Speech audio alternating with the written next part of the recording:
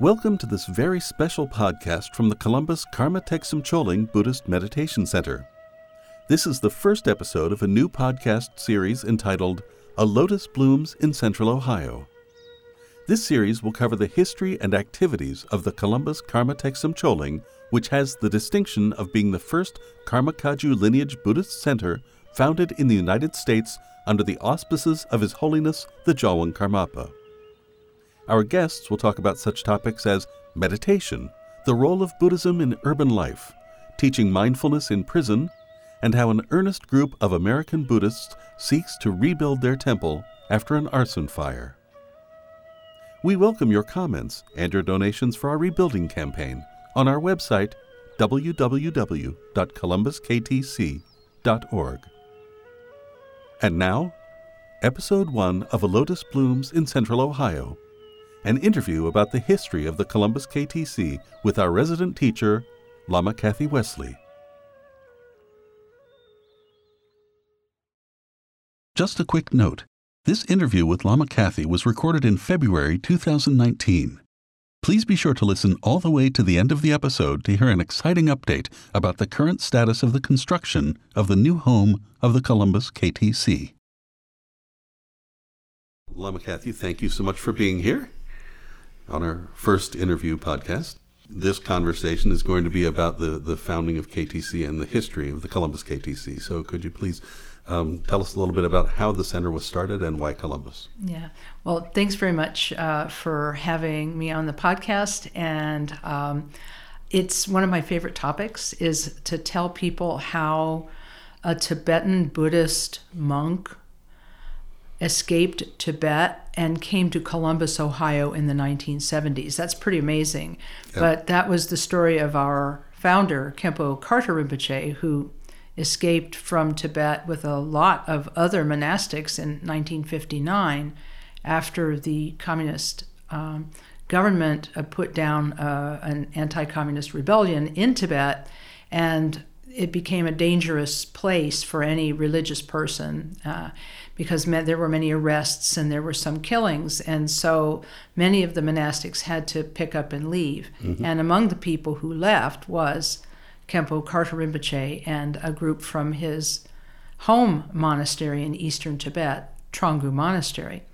And he talks in his own biography about having been born in Tibet in the 1920s and then doing his monastic 3-year retreat in the 1940s during World War II. If you can imagine this, they have no knowledge that World War II is going on outside, and yet right. These monastics are in a deep retreat learning all the great traditional meditations of the Kagyu tradition. And then after retreat, Khenpo Rinpoche is requested to come into service as Tronggu Rinpoche's treasurer for the monastery. And then things are going along as well as they can be until this situation arose in the 1950s with the communist government. And so once the monastics realized they had to leave, a group of them got together and escaped together across the Himalayan mountains into, I believe they escaped into India or Nepal. It was one of the two. And Khenpo Karthar Rinpoche frequently tells the story of actually encountering Chinese troops on their way out and having to evade gunfire to escape from Tibet in 1959. So it was a harrowing experience, but he did make it into exile. And he eventually came before and visited with and had an audience with His Holiness the 16th Jawang Karmapa, Rangjung Rinpoche Dorje, mm-hmm. who had actually escaped some months before. He had a sense that it was time to leave, and so he answered an invitation from one of the royal families and in Asia, and he was visiting, I believe, the monarch either in Sikkim or Bhutan at the time. And so Khenpo Karthar Rinpoche, after having escaped himself under harrowing conditions, went in front of the 16th Karmapa and received blessings and was given assignments and things like that. So he helped in the exile community there. And then after living in the exile community in India for some time, Khenpo Rinpoche became ill. And he was at the lowest point in his illness. He had the thought, well, I might die. And at that point, he prayed to the 16th Karmapa and made the prayer, if I'm healed, I will serve you in whatever way I can. And not too long after that, his illness did become better. And he eventually went in front of Karmapa, who said to him, well, I'm sending you to America. And so that was how Rinpoche came to go to the United States, along with Lama Tenzin Chini, Lama Yeshe Namdak, and some others in 1976. And you'll have to read the Khenpo Rinpoche's biography to get all of the interesting details, but they came to this country without any knowledge of English. They came to America not knowing anything about American society, never having seen an airplane before. They had to ride one, and so forth and so on. And so it was quite a culture shock for them. Must have been. Yeah, it must have been. I remember when when Khenpo Rinpoche was speaking to a group of us once, he said, but I'll tell you something. He said, America was not entirely surprising to me. And we were all very curious about this statement. And he said, the reason that America was not all that curious to me is because when I was a boy, I had a dream.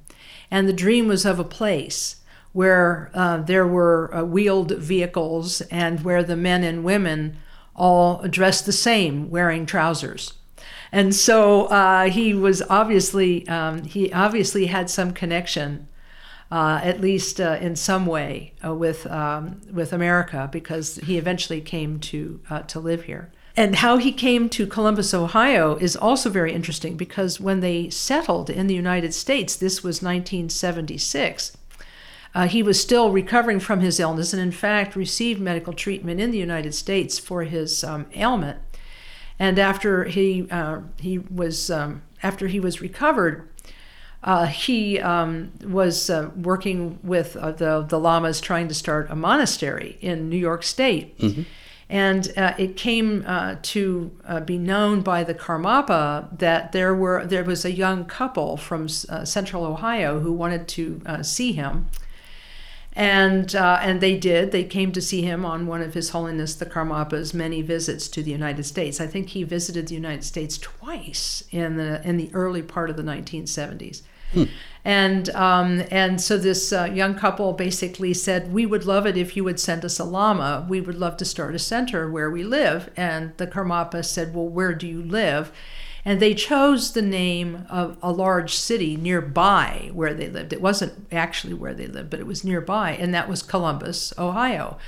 And the Karmapa is said to have been amused by this. And His Holiness Karmapa said, oh, Columbus, isn't that the person who is reputed to have discovered America?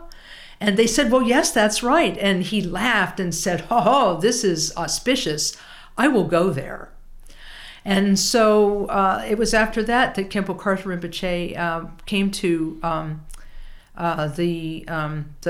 the city of Columbus in September of 1977 on his very first trip to Central Ohio. And he gave teachings there in the Ohio State University district, and he gave a teaching on, I think that the name of his first lecture was The Thought of Enlightenment.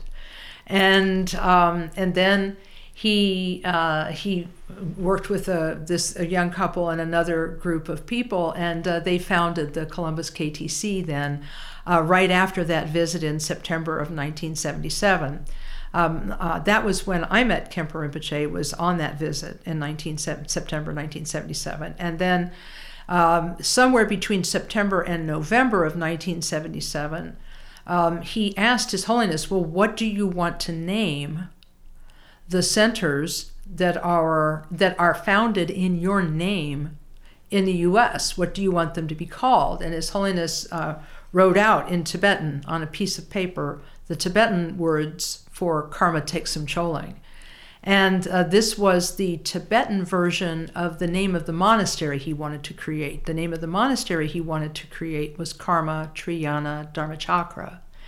And Karma Triyana Dharmachakra and Karma Thegsum Choling are the same, have the same meaning. Karma Thegsum Choling is Tibetan. Karma Triyana Dharmachakra is Sanskrit. Yes. And the meaning is place of the Buddha's teachings of the Karma Kagyu tradition. And so Thegsum and Triyana both mean the three vehicles or the three yanas or the three teachings of the Buddha. Mm-hmm.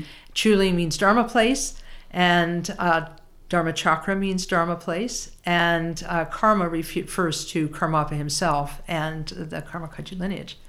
And so that's how the Columbus KTC was founded, by the request of this young couple and by the amusement of His Holiness the 16th Karmapa at the auspicious connection between the reputed European founder of America and the city of Columbus. Right. So that's what certainly auspicious for us. Yes, it's really true. At first, we had a lot of students from Ohio State University and some professors from Ohio State University. One of the professors from Ohio State was Royal Tyler, who, last I heard, he was in Melbourne in Australia as a professor there. And he and his wife hosted our center in their living room for a number of months in 1977. And then another Dharma friend who had an Ohio State University connection, the former director of the Nysanger Center for Developmental Disabilities Research, Jerry Adams. He became the second director of Columbus KTC. He and his wife, his former wife Kay, were among the first board of the Columbus KTC. And then after that, the center was located in their home in North Columbus. Royal Tyler had lived in the University District, and it didn't move very far.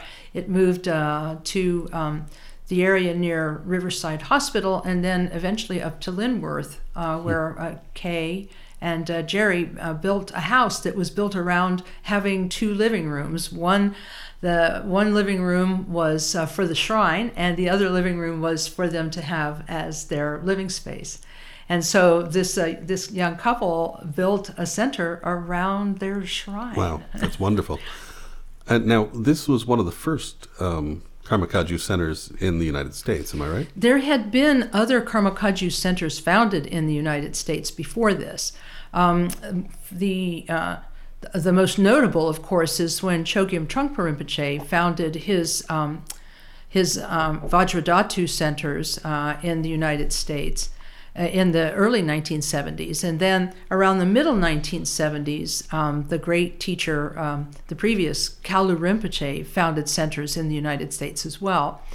And so I'm guessing that we would have been the third wave of these Karma Kagyu centers being founded in the U.S., but they were the first that were founded under the name and by the 16th Karmapa, Rangjung Rinpoche Dorje.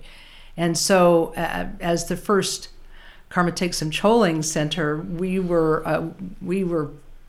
had no knowledge of how special we were, right, and how unique we were until later, years later, when we looked into the history and we saw that we were the first. And Khenpo Karthar Rinpoche, mm-hmm. Who we call Khenpo Rinpoche for short, sure. Khenpo Rinpoche said that it is still his feeling that we were the first of the KTC centers, and that there are other centers that predated us, but they were Kalu Rinpoche centers or founded by other lamas. So it's like that. Okay. But still, we're historically significant, at least, mm-hmm. that we were founded when we were and where we were. It was really kind of amazing how many people were interested in Dharma. Our center lived in people's living rooms literally for years. And we were in people's living rooms even up until 1980, when the 16th Karmapa actually made good on his promise and came to Columbus. And in October of 1980, we had no idea what to expect. We knew there would be a large entourage of monks with him, and there was. But we put virtually everybody up at Kay and Jerry's house in Linworth for, I don't remember how many days. I want to say it was somewhere between 3 days and 4 days we put them up at the house. And it was quite a scene in this suburban neighborhood in North Columbus, where the homes were like, $100,000, $300,000 homes. And we heard from the neighbors that the monks and lamas were strolling through people's yards thinking they were in a park. And that His Holiness's elderly attendant was found meditating under somebody's tree in their front yard. So it was a little bit of a cross-cultural environment that was a little more exciting than we had planned on, but it was great fun. Even when His Holiness Karmapa had a very busy schedule. He spoke he spoke at Denison University in Granville. He dedicated a grove of ginkgo trees at the Dawes Arboretum near Newark. He had lunch out at the Dawes Arboretum. He gave a talk. I'm sorry, he didn't give the talk. Jamgon Khantrul III was traveling with him, and he gave a talk at Ohio State University. And then His Holiness gave the Vajra Crown ceremony, often known as the Black Crown ceremony, where he recites the mantra of the Bodhisattva of Compassion, the mantra Om Mani Padme Hung, while visualizing himself as the Bodhisattva of Compassion, Avalokiteshvara in Sanskrit, or Chenrezig in Tibetan. And visualizing himself in this way, he places this hat that is reputed to have been made by the Chinese Emperor Yongle centuries ago, as a physical manifestation of a vision that the emperor had of a crown of spiritual achievement floating above the head of the fifth Karmapa. And this replica crown that the Chinese emperor made is reputed to be the same one that the 16th Karmapa brought in a hat box to Columbus, Ohio, and sitting on a throne that was covered in silk and fabric and so forth, with the Tibetan traditional Jialing horns blaring in the East Ballroom of the former Ohio State University Student Union. He did a Vajra Crown ceremony for 200 people and gave refuge to at least a dozen people, if not more. And just before, but ironically and interestingly, just before he left Linworth to go to this ceremony at Ohio State, the doorbell rang, and everyone remembered it was trick or treat. Oh no! It was that Thursday, that late Thursday in October, when Columbus traditionally had its trick or treat, and so children came to the door in Halloween costumes, and the person giving them candy was the 16th Karmapa. So I mean, I'd love to know what happened to the kids. Yeah, absolutely. Just as I'd like to know what happened to those fifth graders from Hebron Elementary who sang "God Bless America" to him at the Dawes Arboretum. It was a really exciting, I know, it's a really, really exciting visit. And for us, it was a whirlwind. It was exciting. It was overwhelming. It was more work than we had ever planned on. But we were so delighted that His Holiness carried through on this promise that he had made, that someday he would come to Columbus.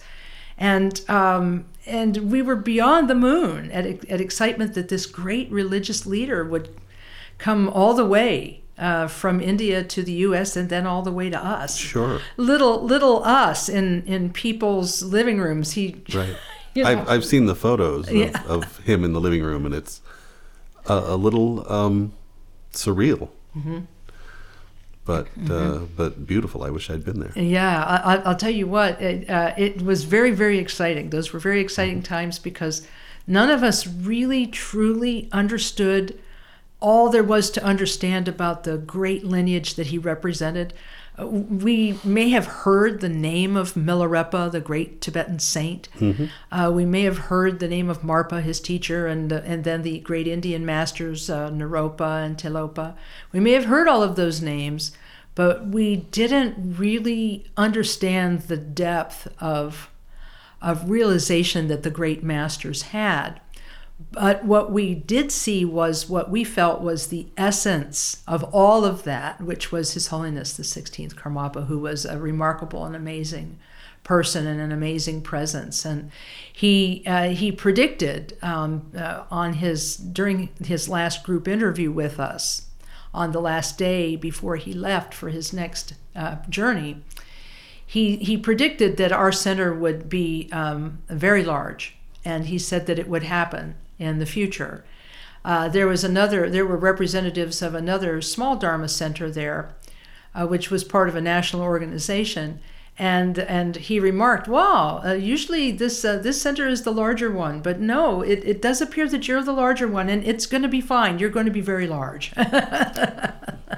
Wonderful. Yeah.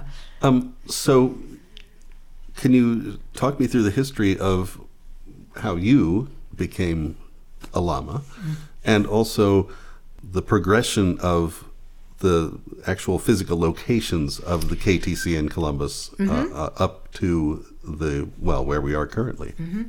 I think that the easiest story to tell is what happened to us after the Karmapa, because after the Karmapa visited us in 1980, we enjoyed just great feelings of happiness and blessing, and we continued to do the Chenrezig chant every Thursday night as we had been doing since 1977. And so 3 years later, we're still doing the Chenrezig chant on Thursdays in Kay and Jerry's living room. Mm-hmm. But then they had job changes and they had to move. And when they had to move, we had to move. And we didn't know what to do. And we had no idea. We had been in living rooms, and we had the sense that we needed to become more public, but we weren't quite sure what to do. And at this moment, one of our Dharma friends, Robin Thomas, who had at one time owned a restaurant in North Columbus and was really well known in terms of being able to put together events and concerts and this sort of thing. He had the idea that he would rent a large hall, and that he would sublease part of it to us. Part of it he would use as an event venue, and part of it he would use we would be able to use for our center. Mm-hmm. And it was with that he undertook the leasing of the third floor of the building that is at the corner of Doddridge and High Streets in Columbus. This 3-story building was built in the, I'm going to say it was in the early 1900s. It was built as a retail space on the main floor, and then the second floor, I'm not sure what the use of the second floor was, but the third floor was the meeting hall of the Young Men's Masons organization known as the Order of Demolay. Mm-hmm. And that organization, of course, is now dwindled in size, but in those days, in the early 1900s, it was a major force of a young men's organization. And so we had an enormous hall that if you would have put chairs in that hall, you probably could have seated 250 to 300 people in it. And it was a major size hall. And of course, Robin was going to rent it out for events. But we were able to use it, and we used the stage area of this hall to put our shrine. And then Robin very ingeniously, he had carpentry skills, and so he ingeniously fashioned a folding screen that we could put in front of that so that he could have events in the space and not need to disturb our shrine. So in 1982, when Kay and Jerry needed to leave, we relocated to this building on it would have been the southwest corner of Doddridge and High. I think I've got that right. Yes, the southwest corner. And we were there from 1982 until 1990. And it was during that time that we began our now what we call our signature program of free meditation instruction and free introduction to Buddhism classes every Sunday. And that happened as the result of another one of our Dharma friends, the martial arts teacher, Stephen Hayes, who was very interested in Buddhism and had studied his martial art in Japan and had come back to the U.S. and practiced some Buddhism. And he came to visit us, and one day I was sitting with him in the lobby of our now new little Dharma space up in the third floor of the old D. Malay Hall.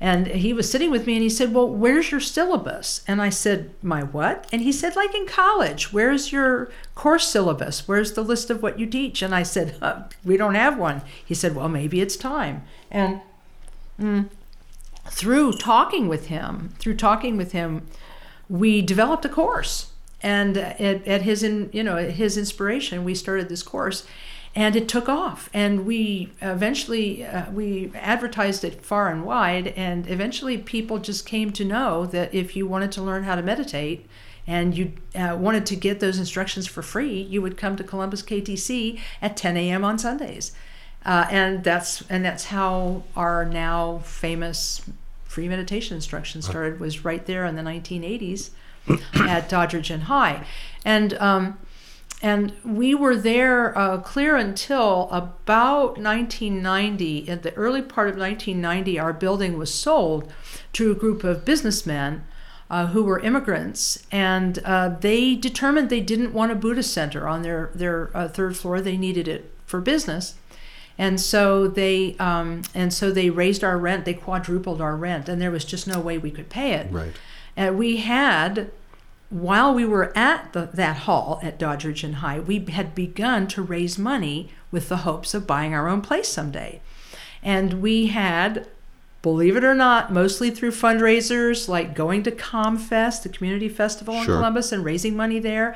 And in the old days, you used to be able to go out on the interstates and at the rest areas and serve coffee on holiday weekends, and you could keep your donations. Really? Yeah, you used to be able to do that. And so we made $10,000 over a period of from 1990. From 1982 until 1990, we had amassed $10,000, which we hoped to use as a down payment. Well, this was all very exciting, but of course, we didn't expect what was going to happen next, which was that the businessmen decided to quadruple our rent, and we had to leave. Mm-hmm. And this was in the summer of 1990, and we were desperate. Once again, we had no idea where to go. Now, interestingly enough, Robin Thomas was in the same predicament because now he didn't have his event space. He needed to get a new event space. He needed to do what he could to get a new space. And he was also interested in woodworking, so he was thinking about a wood shop. So he was looking around at old industrial buildings, and he called us one day saying, "I have found the perfect place. It's an old church, and it's down in the Bottoms, which is what Franklinton used to be called, because it was bottom land on the west side of the Scioto River." Mm-hmm. And so he said, "But you just got to come down here and see it. It's really great." So we went down, and he said, do you want it? If so, I will have my friend put down $1,000 on it, like right today, to hold it for us. And we said, okay. And because he hadn't steered us wrong before, and so then we, interestingly enough, a group of us was going to the monastery at Karmatriana Dharmachakra for the annual 10-day teaching. And this would have been, again, in July of 1990, because it used to be held around the Independence Day holiday. And we heard about the need for money, and we realized that we had $10,000, but we couldn't get a loan because we were former hippies, and we never really took records, and we never really kept a log of our funds, and so we couldn't prove to a bank that we were a good risk. So what happened was we began going to people that we knew at the 10-day teachings in upstate New York at KTD Monastery and say, would you loan us some money? Wow. And we put together from Columbus and folks and from folks in upstate New York at this program. We actually were standing in front of this 10-day teaching class every day making announcements about the progress of our loan program. And we were writing out promissory notes, and we were going to pay interest only for 5 years. And people took it, and we got like I believe it was something like $48,000. And we bought that corner property not at Doddridge and High, but that was at Grubb and Rich Streets. Right. And again, this was on what is it with us in the southwest corner? It was the southwest corner of, that's right. It was the southwest corner of Rich and Grubb. Okay, there you go. And we were able to purchase that and move in July. And we stripped all the old pews out and sold them. And then we took the floor was almost black. It had been the place had been built in 1924, and the old oak flooring was still there, but it was blackened with age. And so we two guys and a hand sander got down there and they sanded it down and put polyurethane on it. And the floor was beautiful when I first attended KTC in that building. Yeah, again, two guys and a hand sander. A lot of work. And then Robin helped us, and then Brad Butters, another person skilled in carpentry and other skills, he helped us. And so many people, I couldn't possibly name them all, who threw their effort and work into creating the KTC as we know it today.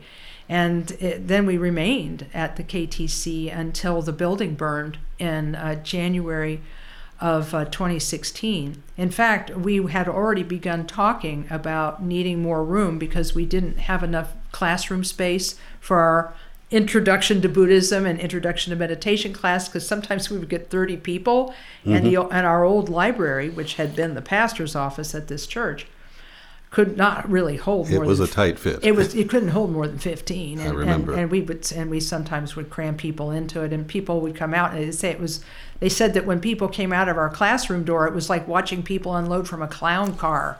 There was just so many people. It was. And we were really thinking about changing the place, or trying to expand it, or buying another property, or changing neighborhoods when the fire happened. And it was after the fire that Rinpoche, Khenpo Karthar Rinpoche, said, I think you need to rebuild this. And you own this land, and the land is, I checked it, it's literally 1.5 miles from the main intersection of the city of Columbus and Broad and High. True. And Franklinton was the first settlement in central Ohio.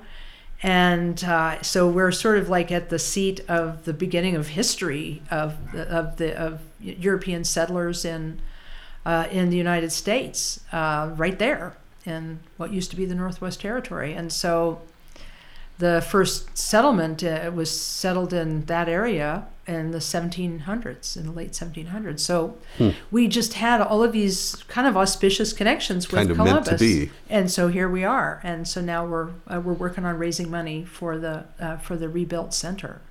Right. So that's I guess the next chapter will begin when as we raise this money and make the sort of auspicious connections between all of the people who have gone before, the people who hosted us in their living rooms, the people way back in the 70s who hosted Khenpo Rinpoche, and the people who hosted Karmapa, and all of those people, some of whom have now passed away. I remember them very fondly, and they worked really hard on their practice. They were dedicated practitioners of Chenrezig mantra, Om Mani Padme Hung. They were dedicated practitioners of the Mahamudra Nundro and the Mahamudra practice, and it's really, really amazing to see the depth of Dharma that has come out of this city and the depth of Dharma that's come out of this center. It's quite a legacy.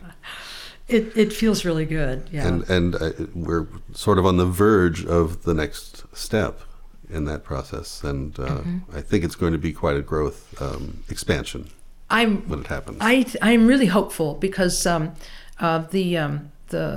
director of the KTC, who was both sadly and fortunately on hand when the center burned on January 31st, 2016, Kim Miracle, she had the feeling that we were on the verge of making an expansion to our center and upgrading it before the fire. Mm-hmm. And so it seemed to be right in line with what our wish was. And when Kemper Rinpoche asked us to rebuild, and she and the other members of the board had this sense that there was some solidity to it, some rightness to it, they began to plan for the next 5 years, where they wanted the center to be in 5 years, and where they wanted it to be was to be growing and expanding. And so when Khenpo Karthar Rinpoche said, rebuild it, the second thing he said was make it bigger. And so Kim and the rest of the board members surveyed the entire Sangha and got a sense from them of how large they wanted all the rooms to be to accommodate our programs. And they created the plan that we have today with a shrine room that will seat about 100 people, community room in the basement of the center. The new center will seat about between 80 and 90 people, and a classroom that will seat 20 people, and a library that will seat 20 people with a removable wall in between, so we could have a class as big as 40. And a children's play area, which is something we didn't have before, and a place for children to learn about Dharma, and all of that. So it's going to be quite a remarkable thing. So it's very exciting. We do feel that growth will come, and around us has been the development of the area of Franklinton, which the neighborhood has changed dramatically, just in the last 5 years. Even. Exactly, and when local developers began buying the property in East Franklinton, where we are located, they bought it with the intent that they would develop retail establishments and apartment complexes and stores and everything. And artist studios, because a lot of artists were moving into Franklinton, mm-hmm. and still are. Mm-hmm. And so now there's a large apartment complex going to be built just 4 blocks from us, that's going to have like 200 apartments, and then another one that's about another 4 blocks from us in another direction. They'll have about 300 apartments. And so 500 people are moving into our neighborhood, and all of them will be less than a 10-minute walk from us. And so we're really hoping that they'll come and learn to meditate with us, and that we'll be a resource for them. And the beauty, the external beauty of the center, we're hoping that it looks like a little jewel box at the edge of East Franklinton. Mm-hmm. We're at the western edge of East Franklinton, and the exterior, we're going to have a golden spire at the top that is a traditional artistic rendering of a treasure vase. And so it's going to be just a very, very beautiful jewel. Mm-hmm. And I can't wait to see how people respond to it. Yeah, me too. Yeah. So, but you had asked about my own history, and yes. And I can tell you a little bit about that. Good. My own background in religion, I guess, goes back to being raised a Catholic by a set of parents who were one of each. My mother was a Catholic, but my father was a Baptist. And my mother had promised her mother that she would raise her children Catholic, because it was very important to her mother. Sure. And so even though my father was not that interested in religion, he took us to Mass, my brother and myself, to Mass every Sunday. And we went to Catholic school.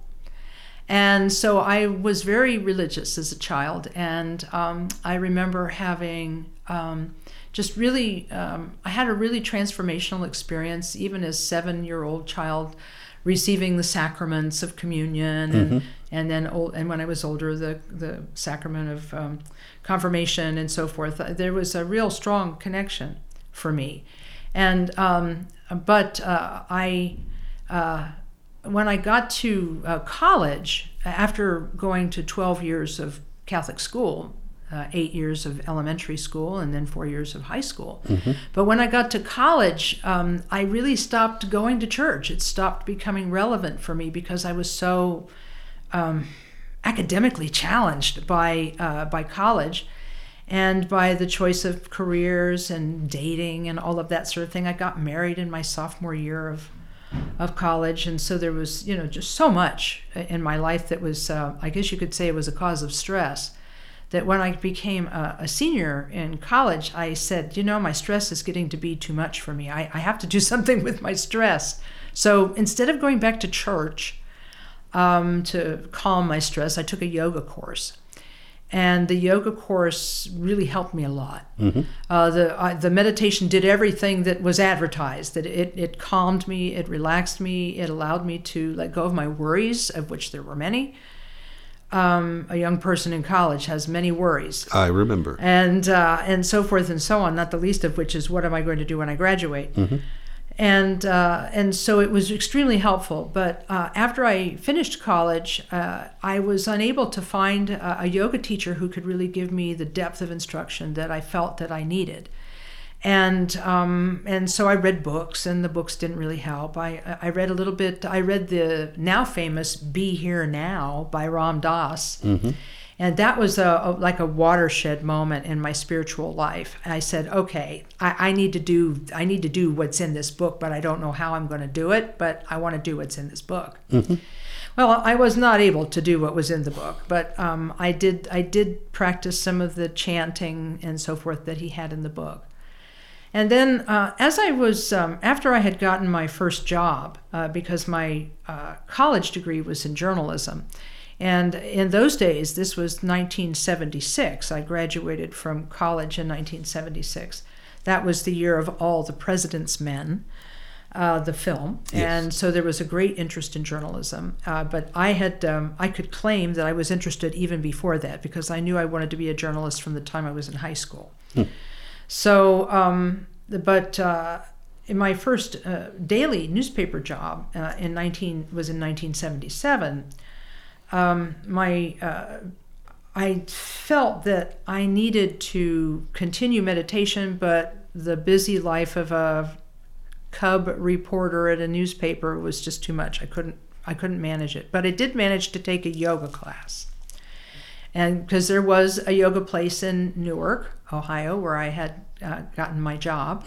That's about 45 miles east of Columbus, a small industrial town. And I took yoga lessons as a stress reliever, and the name of the yoga place was The Yoga Place, and it was in an old B&O, Baltimore and Ohio freight terminal. Okay.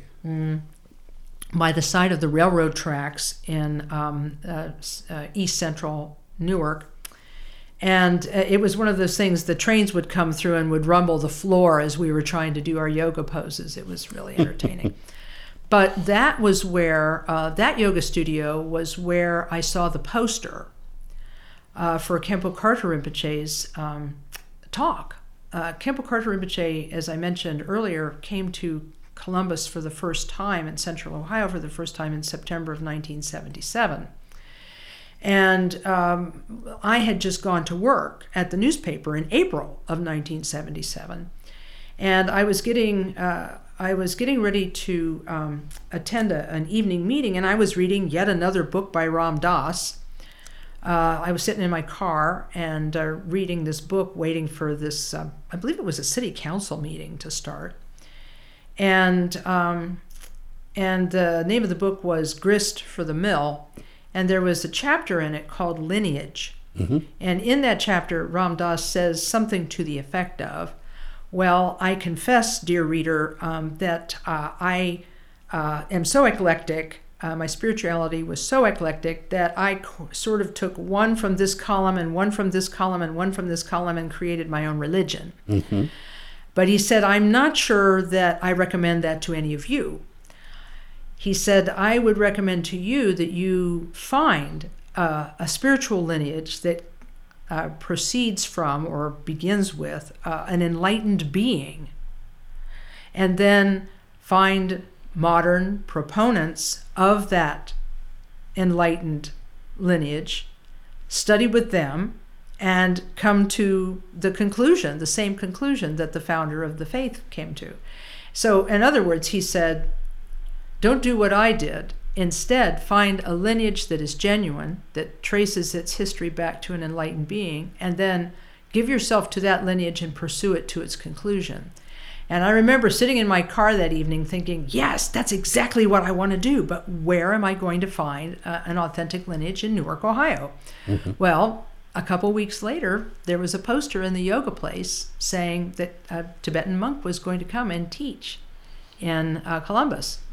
And I said, okay, thank you, universe. And I made arrangements to attend that lecture.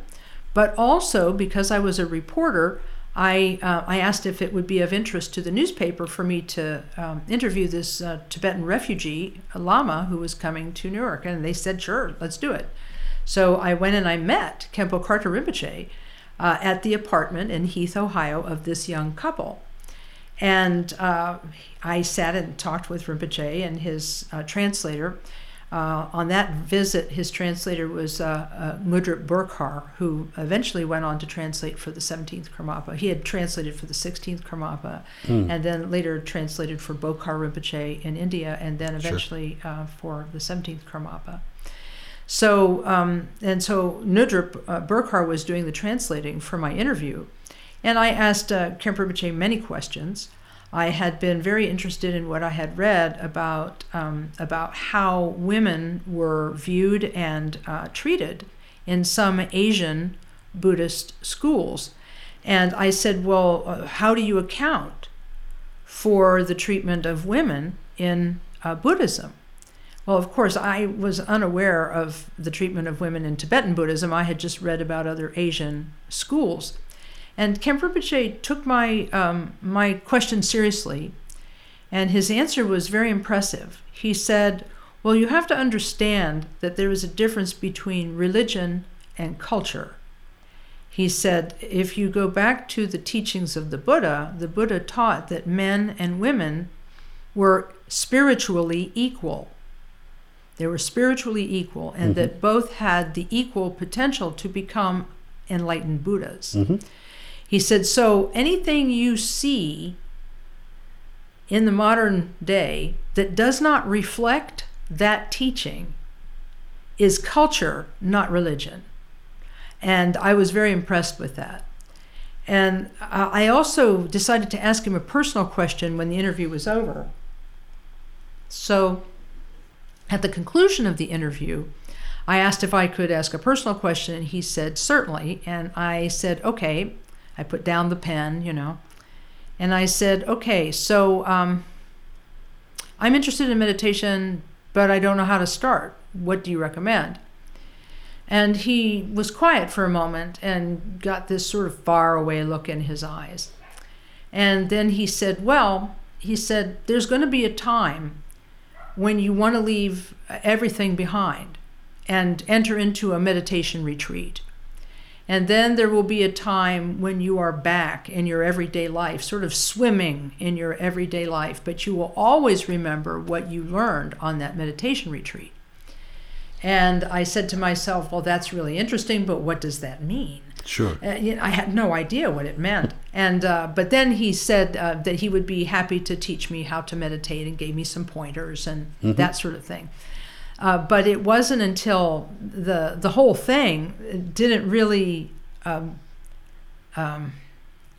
into focus for me until 1989, which was many, many years later, when I realized that was what Rinpoche has said to me in 1977, and that in 1992 I entered into the 3-year retreat, the very first 3-year retreat that Khenpo Karthar Rinpoche led in the United States. And that I did that, I figured out that I could do it somewhere around 1989. And I asked Rinpoche, well, would it be all right for me to do this? He says, oh yes, it was always in my mind that you and then he named another person would be in the first class.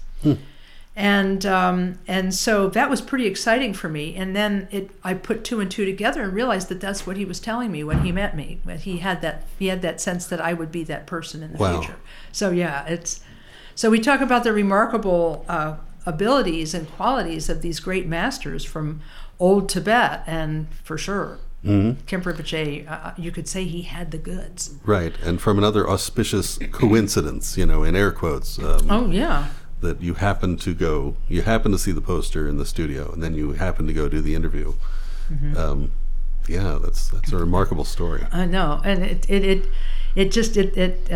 excites me even now. I wrote Khenpo Rinpoche a letter a number of years ago. I never learned to speak Tibetan, and I kind of regret having been so excited to learn everything there was to learn about Buddhism, but I just couldn't master the Tibetan language. So I never learned how to speak it. And I only barely know how to read it. And I wrote to Rinpoche, I said, well, I never learned Tibetan, and you don't speak English, and so I'm really sorry that we were sort of born on opposite sides of the world from one another, but I'm so glad you found me, and I'm so glad that you've given me this life that I have now, because I still look at it as a gift. This ability to talk about Buddhism and to go from place to place talking to people about meditation and the teachings of the Buddha. It just makes me, it makes me happy, and it makes me realize just how blessed and amazing it is to be a human being in this time. Even though I know people talk about how difficult it is to live now and that there's so much tragedy all over the world. All of those things are true. But it also is wonderful that there are all of these great beings alive right now, in all faith traditions, great beings alive, who can help us to lead us out of this difficulty that we're in. So yes. It's a little bit about me then. Okay. Well, and, so many thousands of people have benefited from that meeting. It's just sort of the whole concept of lineage, that it just sort of spreads out like the branches of a tree. And it's just been a great blessing for all of us. It really is true that that's how it is, because earlier we were talking about the great masters of Marpa, Milarepa, and so forth, and the Karmapas, all of the Karmapas, and the idea that lineage is this living thing. It's not something that is a dusty book on a dusty shelf. Lineage is alive. The lineage of meditation instruction is alive. The lineage of the Buddha's teachings on suffering, its causes, and its solutions, and the path, the Four Noble Truths, all of those teachings and practices are alive in that they have been taught and practiced in an unbroken line for 2,500 years by people who saw their value and lived them out. And it's just amazing to me that people today in hospitals and schools and prisons, in suburban libraries, everywhere, people are learning mindfulness meditation, and it's benefiting them because of this thing that happened in Tibet when Buddhism went to Tibet, and then when Buddhism left Tibet, it spread all over the world. And so, this lineage of Buddhism just continues. It's all the way to Columbus, Ohio. All the way to Columbus, Ohio. And then the Columbus KTC is also a living thing that keeps moving and adapting and growing as time goes on. Oh, it's really true, because when we first started teaching, we were learning one day and teaching the next. So we didn't have a lot of depth. But there were a few of our early members who had been to India, who had met the Tibetans in India and brought some of the teaching back. And so they were sort of our touchstone, our depth. And now we have people who never went to India, who only learned Buddhism in the United States, and who've studied with Khenpo Rinpoche and other great teachers, and they're living out their Dharma in everyday life. And we're cultivating new teachers, which is really exciting to watch. Yeah, it's something that we did from the very beginning in Columbus, was that we started training people how to teach meditation fairly early in the process. And then Khenpo Karthar Rinpoche basically said you can teach Buddhism if you teach it along the lines of the three yanas, the Hinayana, the Mahayana, and the Vajrayana, the three levels of the Buddha's teaching. And he said, just keep talking Hinayana, Mahayana, and Vajrayana. And we look at it, we look at the practices we do at KTC, and they are the three yanas. Quiet sitting meditation, or shamatha, is our Hinayana, or small vehicle practice. It's called small vehicle because it's about the benefit of oneself and the liberation of oneself from suffering. And the Mahayana, or the greater vehicle practice, is the compassion meditation called Tonglen in Tibetan, sending and receiving, where we meditate that we're giving happiness to others and removing their suffering as part of our meditation practice. And then our Vajrayana practice is the mantra of Chenrezig, Om Mani Padme Hum, and the Mahamudra meditation that's been passed down from Tilopa's time 1,000 years ago through the lineage of masters and the Karmapas. So it's a going concern, and so it's something that we feel is we're very fortunate. It's something that we feel we're very fortunate to have in Central Ohio.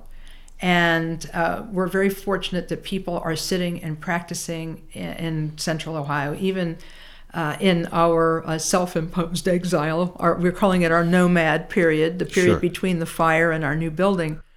Well, that seems like a kind of a common thread throughout the entire history of the Columbus KTC, is that, it starts small and then people find it seemingly out of nowhere, but obviously that's not the case. And it just keeps going. It's really interesting you should say that, because when Khenpo Karthar Rinpoche first started teaching us, he used to emphasize at the beginning of many, not all, but many of his lectures, the karmic circumstance of the individuals who were in the room. Mm-hmm. He said that your karma has brought you here, basically, that you have a connection to Dharma from your previous lifetimes. And that because of this connection, you have confidence in Dharma, even though it's something that's new to you. Right. And because of that, we felt seen, we felt heard, we felt accepted, and we felt led. And so we were able to provide. The Tibetans were able to provide the atmosphere for us to learn. And then Rinpoche later said, "Now it is time for the senior students," which he means anybody who's had just a little more experience than the next person. That's a senior student. It's time for them to create the atmosphere in which new people can connect to the Dharma. And Khenpo Rinpoche said this during a talk he gave to the KTCs in 1997. And I took it to heart, and it's been kind of my watchwords, that it is the role of the senior students to create the atmosphere for new people to connect to the Dharma. And that means having a place that is welcoming and warm and orderly and neat and tidy and comfortable, and is built around the needs of individuals who walk through the door, because everybody comes in the door because they need something, and so we're there to try to meet that need. And so that's what I felt that the KTC has always been good at, has been accepting and receiving the teachings, holding them, and then handing them on to the next generation. And now, after 40 years, it's so far so good. So far so good. 40 years has been good. Oh, absolutely. Yeah. Well, it's very exciting. So what would you like to say in conclusion, and what do you feel like the next immediate steps are? Well, I think the next immediate steps are to raise the last of the money, and we have several things going at once. Right now we have raised about $1.5 million. We thank our wonderful insurance company, Church Mutual, for the initial settlement for our fire coverage, which was over $600,000, and so that was the basis. And then we were able to raise money from our Dharma friends in Asia as well as our Dharma friends in the United States, and it brought us to the amount of $1.5 million that we have right now. But we need to get up above $2 million in order to safely to feel like we can finish the basic construction. And if we can get that 500,000 or so, it's a give or take. I think it might be a little over 500, but if we can get 500, we could probably take a small loan to get the remainder, to get the basic construction finished. And so we're looking now for people to give any amount, really. I had people hand me $1. I've had people hand me $5. Someone handed me a check for $5,000. So, I mean, all of these different donations are welcome.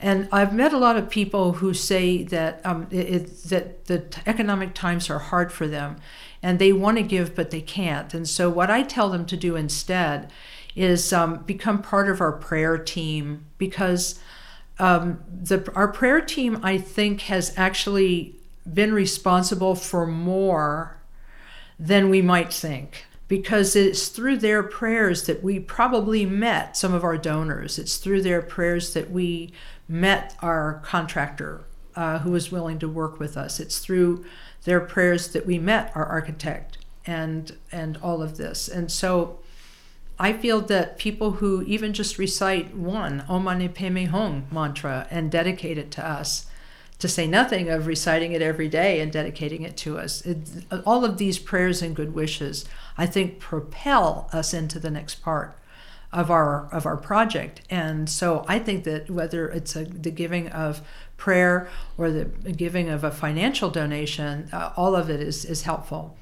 At the time of this recording, this is February of 2019, we're getting ready to take our new generation plans in front of the city, first our neighborhood review commission, and then once we visit with the neighborhood review commission and get their approval, then we have to go through the difficult journey of building permits and so forth. But if all goes well, we might be able to get underway in the spring, while continuing fundraising both here and in Asia, to hopefully finish that $500,000, that last $500,000 before the bill is handed to us at the end of the year. So it's our hope that that we can go ahead and start this year, and that if all else fails, we can let the construction be finished when the main part of the building is done, and then pick it up again next year. But I'm hopeful that we can attract the donations that we need to finish principal construction at the end of the year. So we're hoping. That will be wonderful when that does happen. Obviously, we've managed to continue to thrive in the midst of our nomadic period, as you said. But we're all just really anxious for the next step. You're not alone. I have people coming up and they're saying to me now, okay, now when we get to the new building, ... we're going to do this. When we get to the new building, ... we're going to do that. We're already looking at trying to plan in advance the children's program. We're trying to plan in advance reconstituting the library of recordings and books that was lost. We're trying to figure out how to manage our volunteers in a larger space, and we're working on all of that right now. Well, we did just pass the 3-year anniversary of the fire, and that's been, a fair amount of time for people to have time to think about what they want to do with the future in the new building. And I know I was saying to a member earlier, I've spent many hours in the new building already in my head. Because I think a lot of us are developing a very clear picture of what it is that we want to do in the future and what we want to see, for the benefit of the neighborhood and the whole community. It's really interesting you should say that, because some people are familiar with Lama Wangdu, who came to live in the Columbus area a number of years ago, and he was the one who helped us when we were gifted a set of the Tibetan Buddhist scriptures called the Kanjur and the Tenjur. The Kanjur is the words of the Buddha, and the Tenjur is all of the commentaries. And Lama Wangdu said, well, he said, having the Kanjur and Tenjur here in the city of Columbus, in the center of town, he says it's really meaningful, and it is auspicious. Because he said the Kanjur and Tenjur, having the full set of Buddhist scriptures anywhere is a cause for rejoicing in virtue. He said when he was young, the village he lived in had difficulty with their crops, growing their crops, and they decided to take the Conjure and Tengger out of their local temple, and to actually circumambulate the fields, the agricultural fields, carrying the scriptures in a ceremonial procession on their shoulders. That people would take a few volumes on their shoulders. They dressed in their finery, and their, I guess you would call it, Sunday go to temple clothes. Right. And they did a complete circumambulation of their fields, and they had good crops the following year. And so every year after that, they did it. And so what Lama said to us was, he said, look at all of the economic prosperity of the city of Columbus in the last 5 years. He said, I'm sure, he said, at least in part due to the presence of the Conjure and Tengger in the center of town.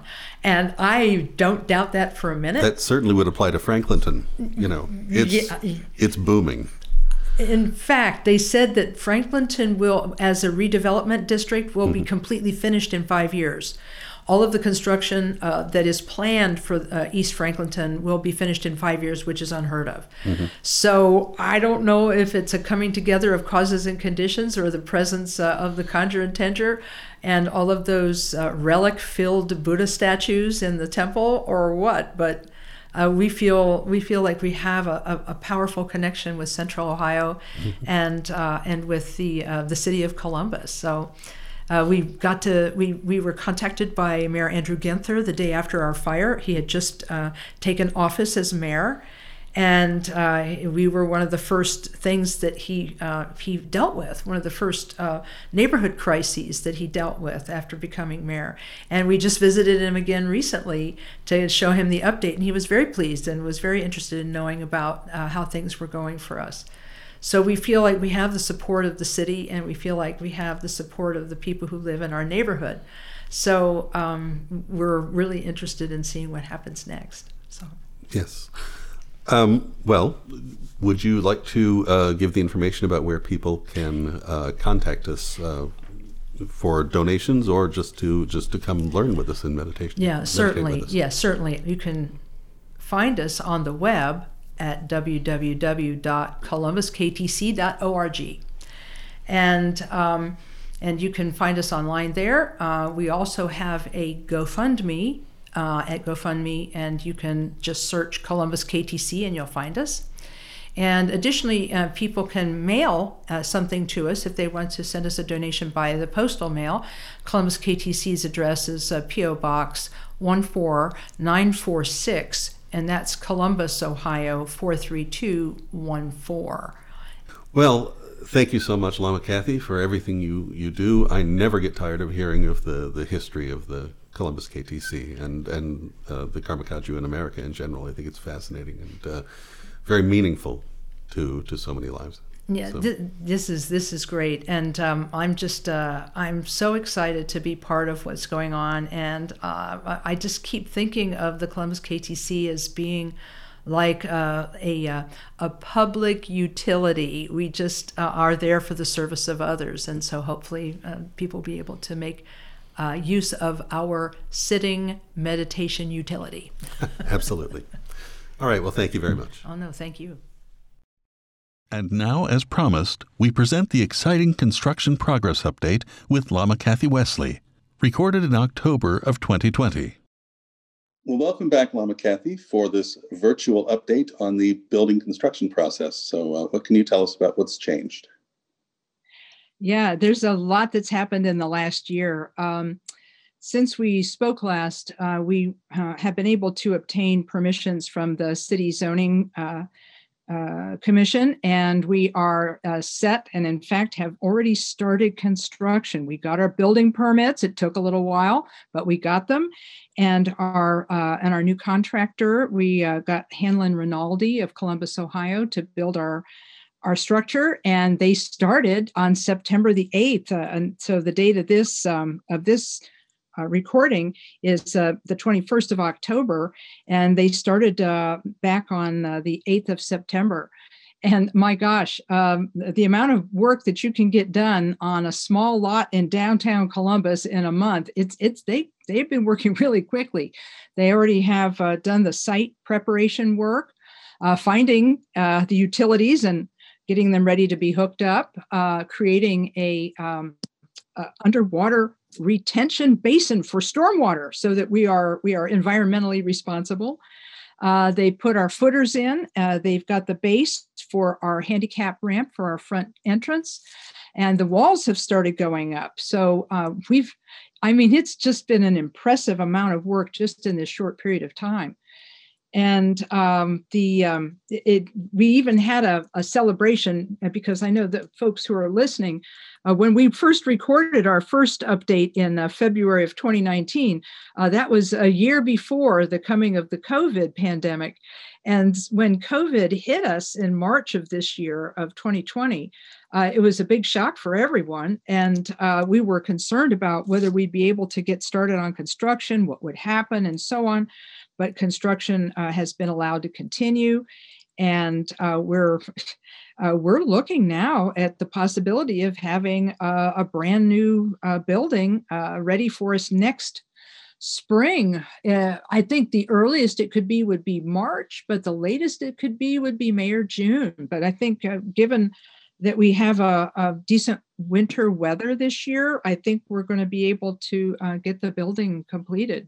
However, we are still raising money, because if you remember when we were talking back in February of 2019, we were about $500,000 away from having the amount of money we needed to pay for basic construction.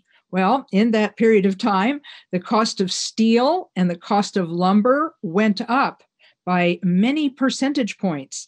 And so when we got our bids this year, we had a bit of a surprise to find out that even though we had raised money in 2019, we were still $525,000 short of the amount we needed for basic construction. So even though we had raised money during 2019, the cost of materials went up about the same amount as the money we raised. So we're still about $525,000 short as of the beginning of this year. But what's happened since then is that we've managed, through the incredible generosity of our many donors here and everywhere, we've managed to raise $180,000 between January of 2020 and today. And this is almost phenomenal. So this means now we're about $345,000 away from being able to finish basic construction and be debt-free. Now, we know there are lots of banks, and we have one lined up who does want to loan us some money in order to complete the project this next coming year. But we would really rather not take out a loan and rather not saddle our future Sangha with some debt. So we are still looking for generous people to help us out. We do have our donor gift program continuing, where we will give for donations of $1,000. They will receive a special necklace with blessing relic pills in it. And we have treasure vases for those who give at the $3,000 and $5,000 level. And anyone who gives at the $10,000 level or more can have a room in the building named after someone they care about.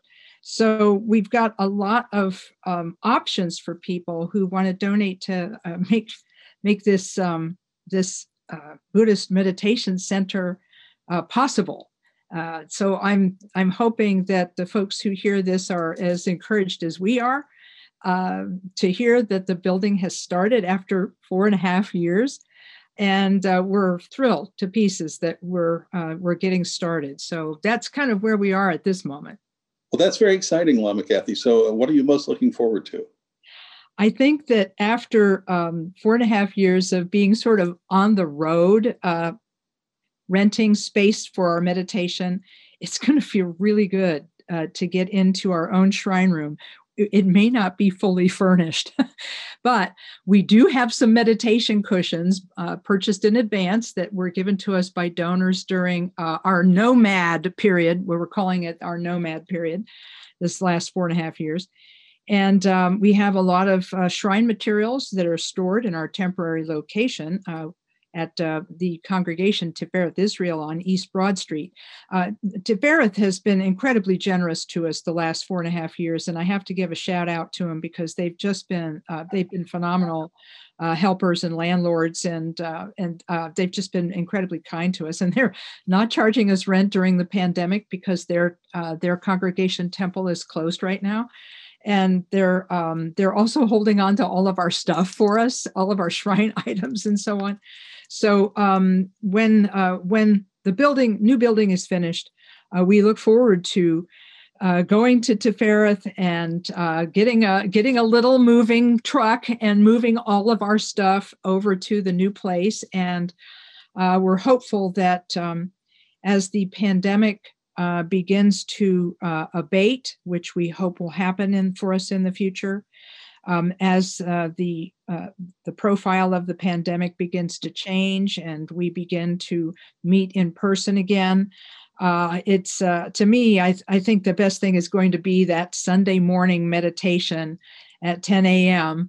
when we ring the gong again in a building that's got a beautiful shrine in it, and many people sitting and placing their mind in a state of virtue and allowing their mind to come to rest and being in a place where they can cultivate some spiritual peace.